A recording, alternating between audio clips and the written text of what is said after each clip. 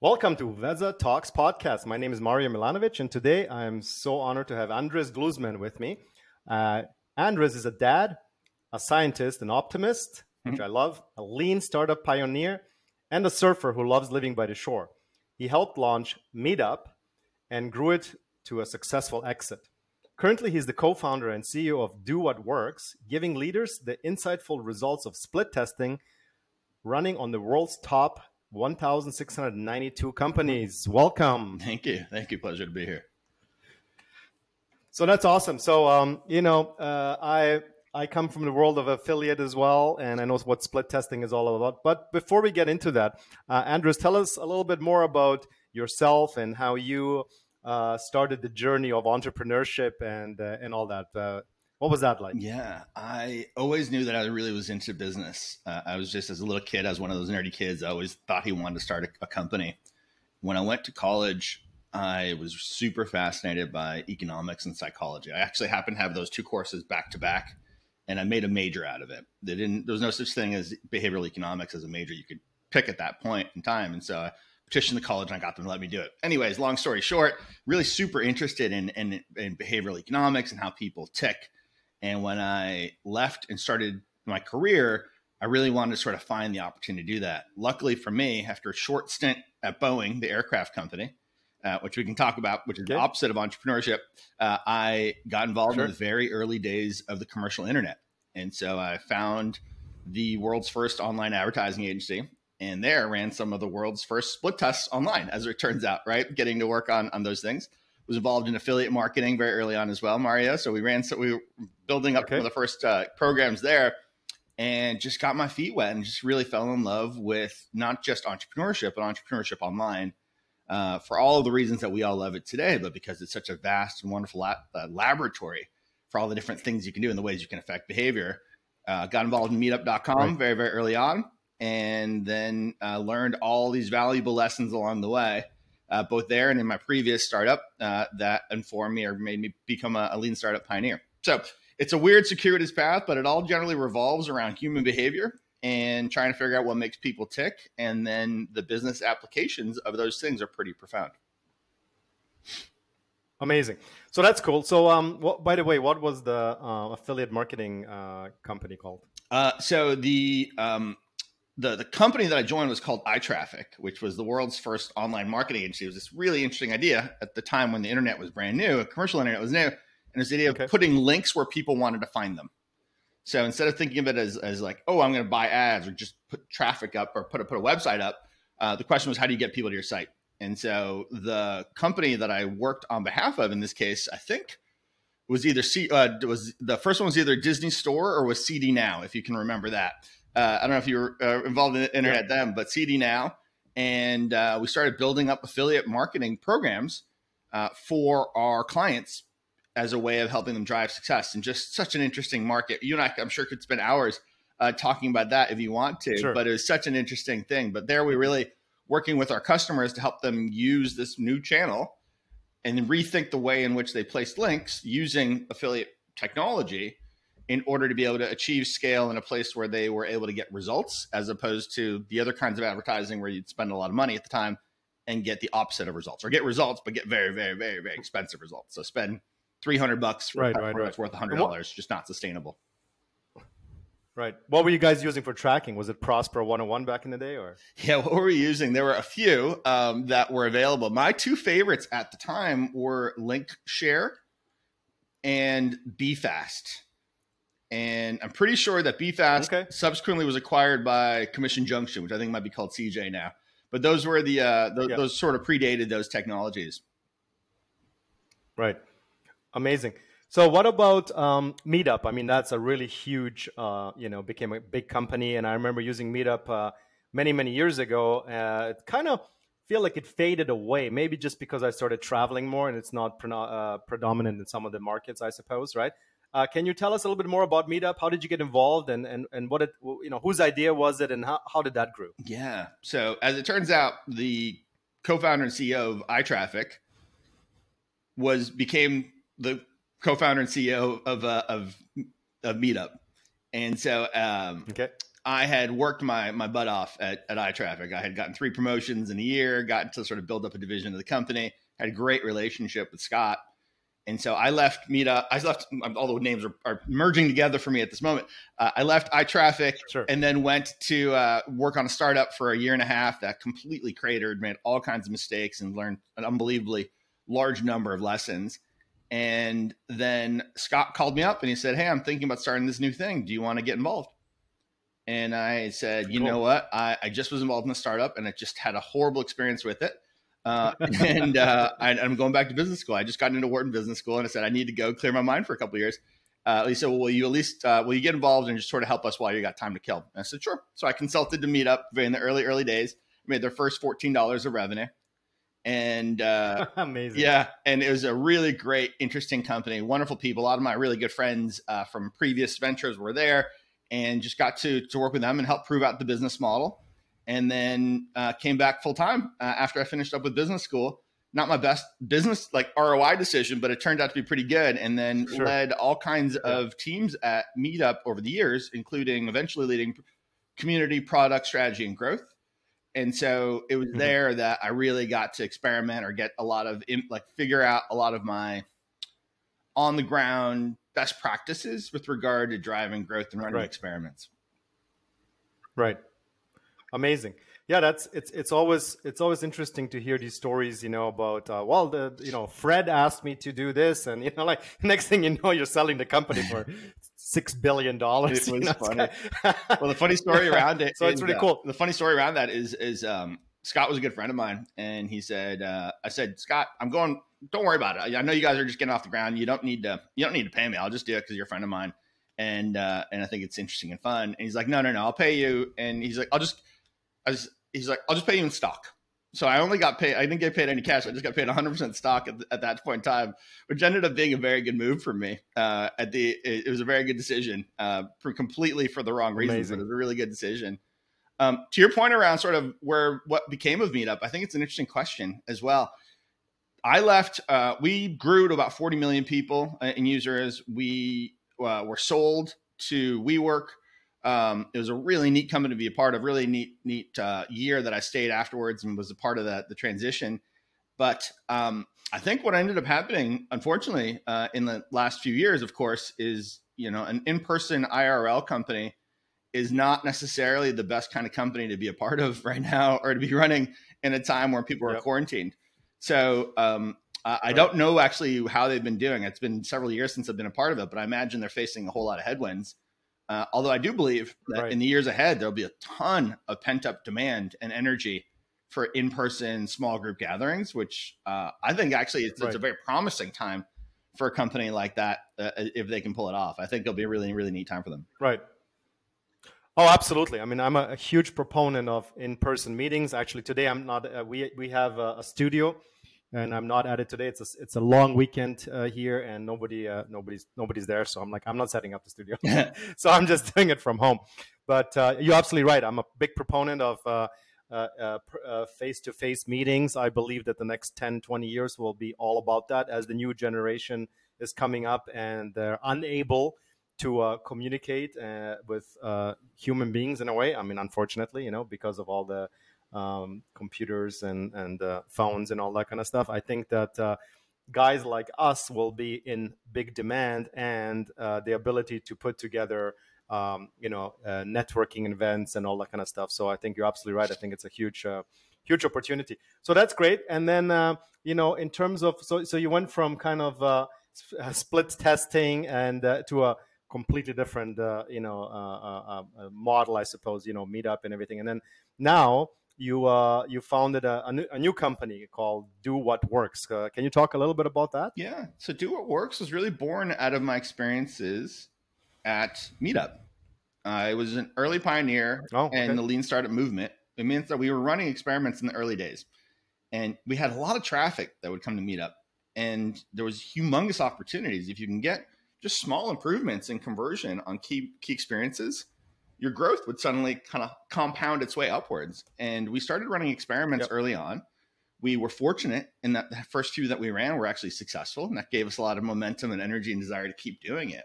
But we ran a lot of A/B Sure. tests, which caused for us our growth to kind of go from linear like this to sort of start to hockey stick upwards, which is really hot, huge impact. It was amazing to see. The fun thing about that is you learn the power of experimentation. The other thing I got to do, though, is learn the problems. And there's a lot of the pains that are involved in running experiments that nobody's talking about that were on my mind as we were launching this brand new thing. And so the problem with experiments, in part, is that they're amazing.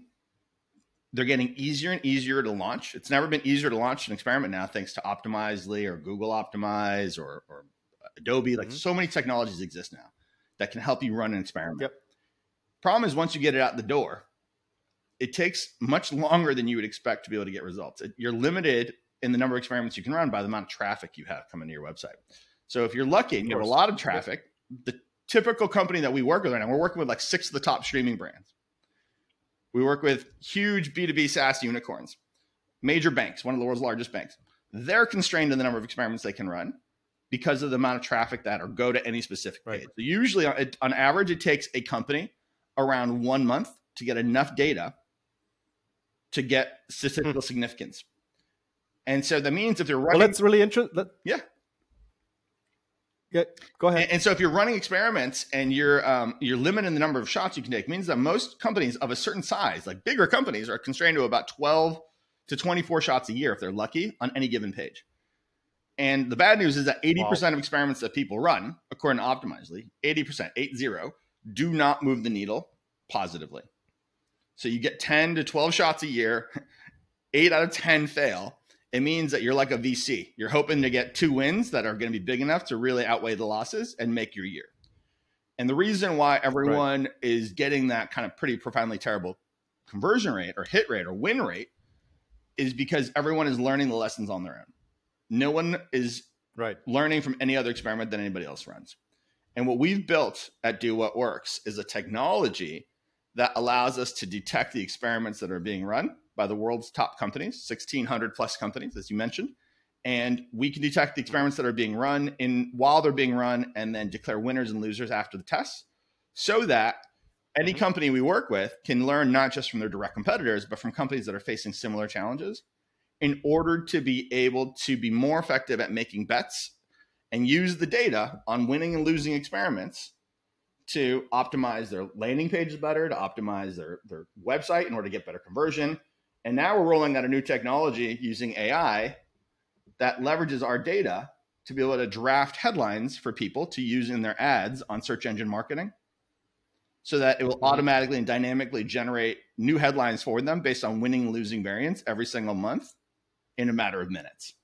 And so what we're doing is we're trying to take the power of experimentation and take as many of the headaches out of it as possible so that people can win more, win faster, and win with a whole lot less effort. And that's what we're doing. That's what we're all about. Amazing. That sounds great. I mean, I'm kind of surprised. I remember my affiliate days, and we in essence became traffic buyers really, and then we got really good into the data. And I mean, we were at one point running 30 to 50 million impressions a day. So when you talk about a month, when we had 100 landing pages rotating 3 at a time in real time, and we had answers when we changed something in literally 40 seconds. So a month is like crazy, like, are you kidding me? So we had the ability that, to always rotate 3 landing pages into infinity, so to speak. And, at one point, our conversion rate on a landing page was 43%, which is insanity. I mean, that's like, selling ice to Eskimos, right? Yeah. So I remember looking at this going, and, we had everything, the heat maps, we had every type of data point, and we're talking 2008, 2009, 2010. So you add AI to that. Oh my God, that's it would be on steroids, right? So that's really interesting. I'm interested about how you're using other companies' data to as intelligence to fuel what you have. I mean, it would have to be the same vertical, I suppose, right? It can't be different verticals, correct? Yeah, the companies that we work with, or any given company, if you think about it, there's a peer set that you can learn from. And depending on the challenge, you have to figure out who the right comparables are. For a messaging challenge, for example, you very much want to stay very narrowly within your own vertical in some regards. Learning what messages works and don't work for your direct competitors. When you start to branch out, though, if you're a company that's a B2B SaaS company and you have a pricing page, you can learn a lot from a lot of other pricing pages from B2B SaaS companies. There's probably more lessons you can learn from looking at Calendly or by looking at Airtable or various other really great product-led growth companies that are facing UX challenges in terms of how do you lay out your plans? How many plans? How do you convey discounts? What's your button copy say? How do you represent a discount? How do you represent free? Do you call it $0 or do you say the word free? There's infinite permutations of things that are going to be interesting and valuable for you to learn with very limited amount of traffic that you have. And if you think about it, it's very, very likely you can learn not just from your direct competitors, but from people who are facing similar challenges. An analogy I love to share here, or that I love to kind of reference, is Southwest Airlines in the United States is historically been like the only airline that's profitable for like decades and decades. And the reason it's the most successful or profitable airline is because it's very good at getting its planes serviced on the ground and back up in the air. So they really, really need to do everything they can to make it so that the planes get serviced quickly and relaunched. Yep. They don't study American Airlines. They don't study United Airlines. They study Formula One pit crews and see what does a Formula One pit crew do in order to be able to get their cars out of the pit fast. That's what Southwest Airlines does. Right. In the same way, you can learn probably more, and there's more innovation that can happen by looking directly outside your competitive set at what works and doesn't work than you're going to get from looking directly within. And so it's really what we advocate for, and the best people that we work with leverage both their direct competitors and the people in a nearby comparable space that are solving a similar problem. Amazing. Well, that's a really good analogy. I like that.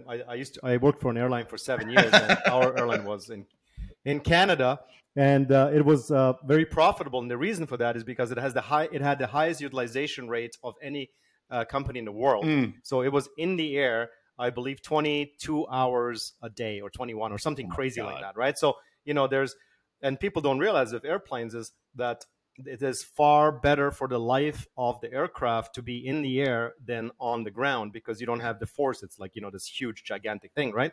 So those are parameters which, I didn't know about, right? But now that you mention them, if you were to use that, Formula One and whatnot, and actually, because at the end of the day, a company is a company is a company, right?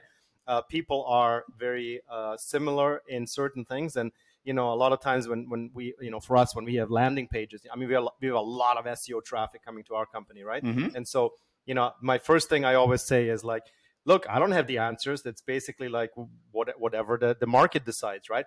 But I can sure as heck tell you based on my experience that this button should be red, this should be saying this should be up here, call to action should be in top right and all those things, right? Because of your eyes, the way they move and all this, right? So, those things I innately know, but at the end of the day, the market will determine success, right? Yeah. So it's really interesting, and I love behavior.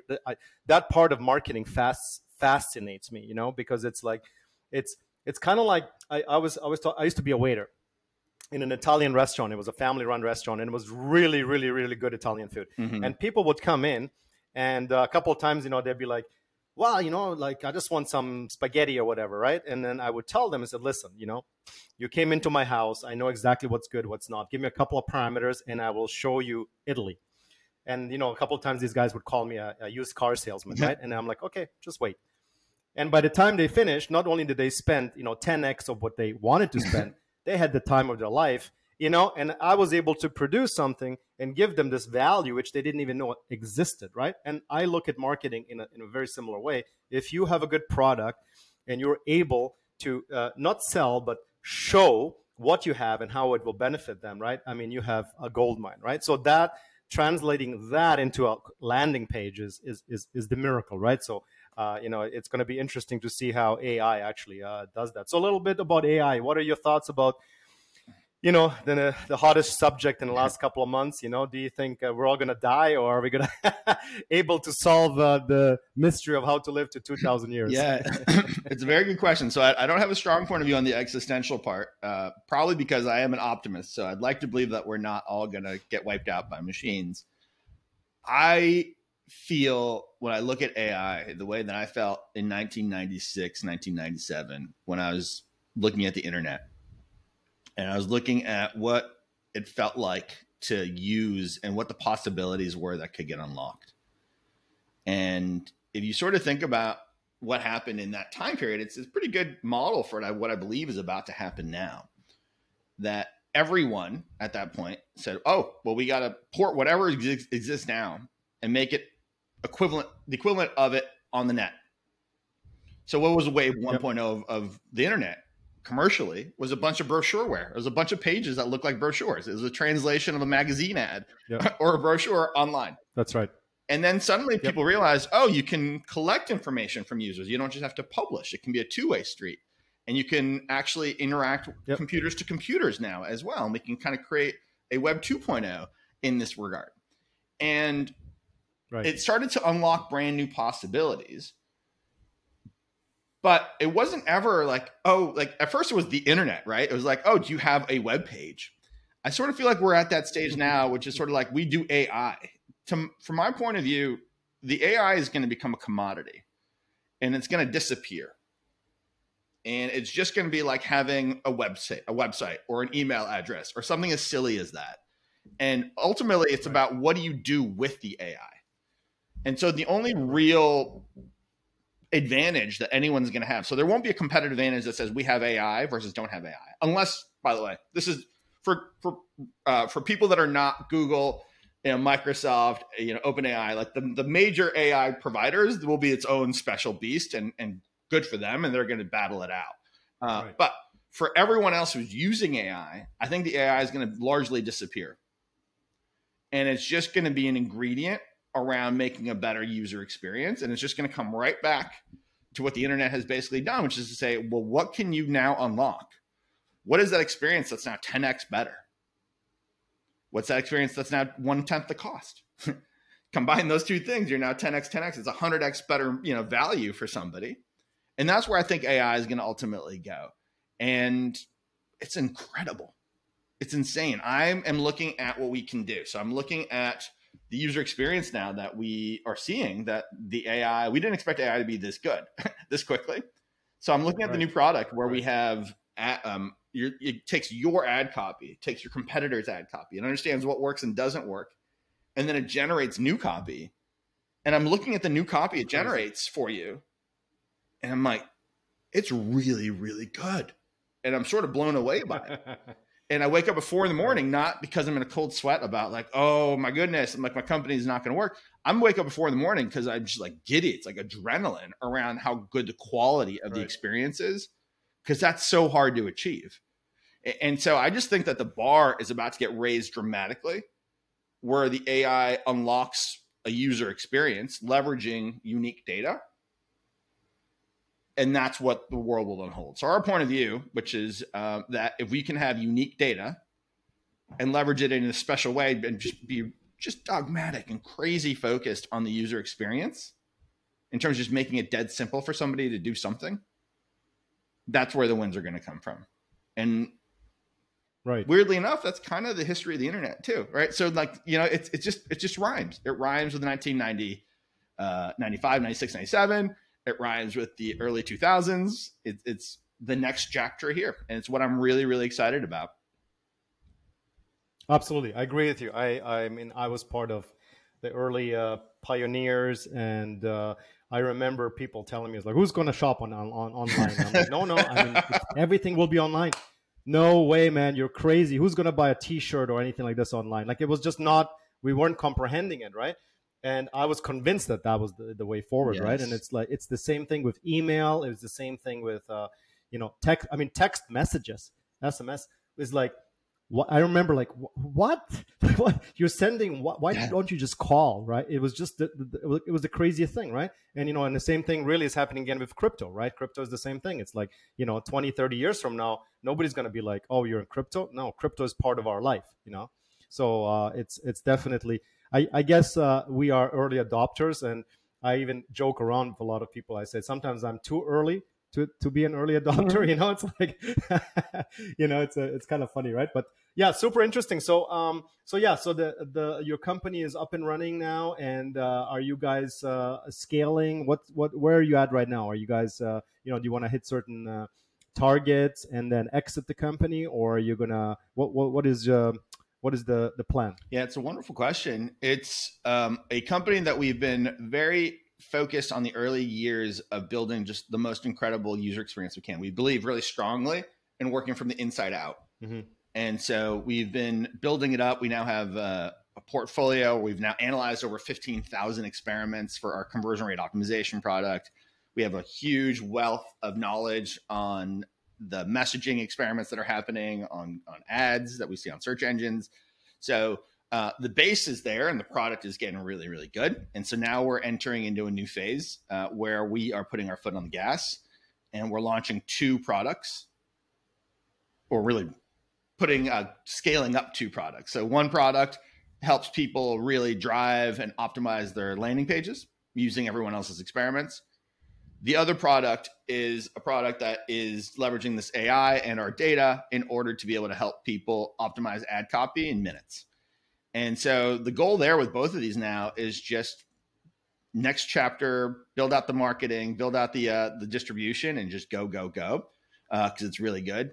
In terms of the exit, it's a really interesting question. I don't know. We have the optionality. It's always sort of been about the optionality, and the right situation will materialize, I'm sure.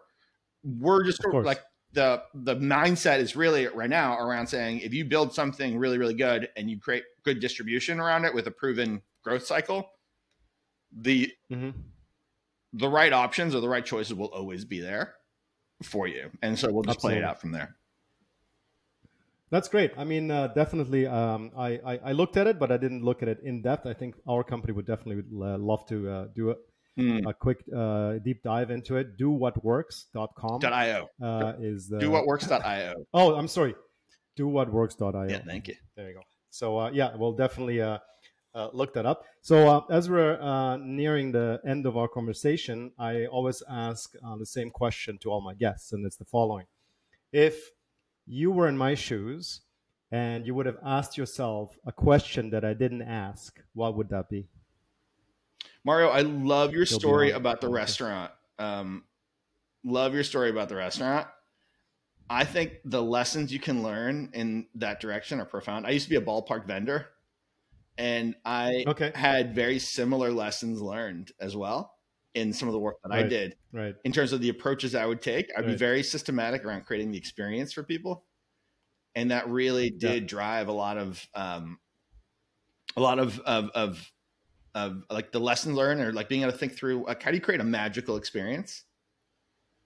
That's right. And I think you nailed it there. And that's exactly what I used to do as a ballpark vendor. It's really a pleasure to talk to you, Andres. Thank you so much for taking the time. It's a Sunday. I know, those weekends are really valuable. So we do really appreciate it. Thank you very much. Yeah, no problem. We'll talk soon. Yep.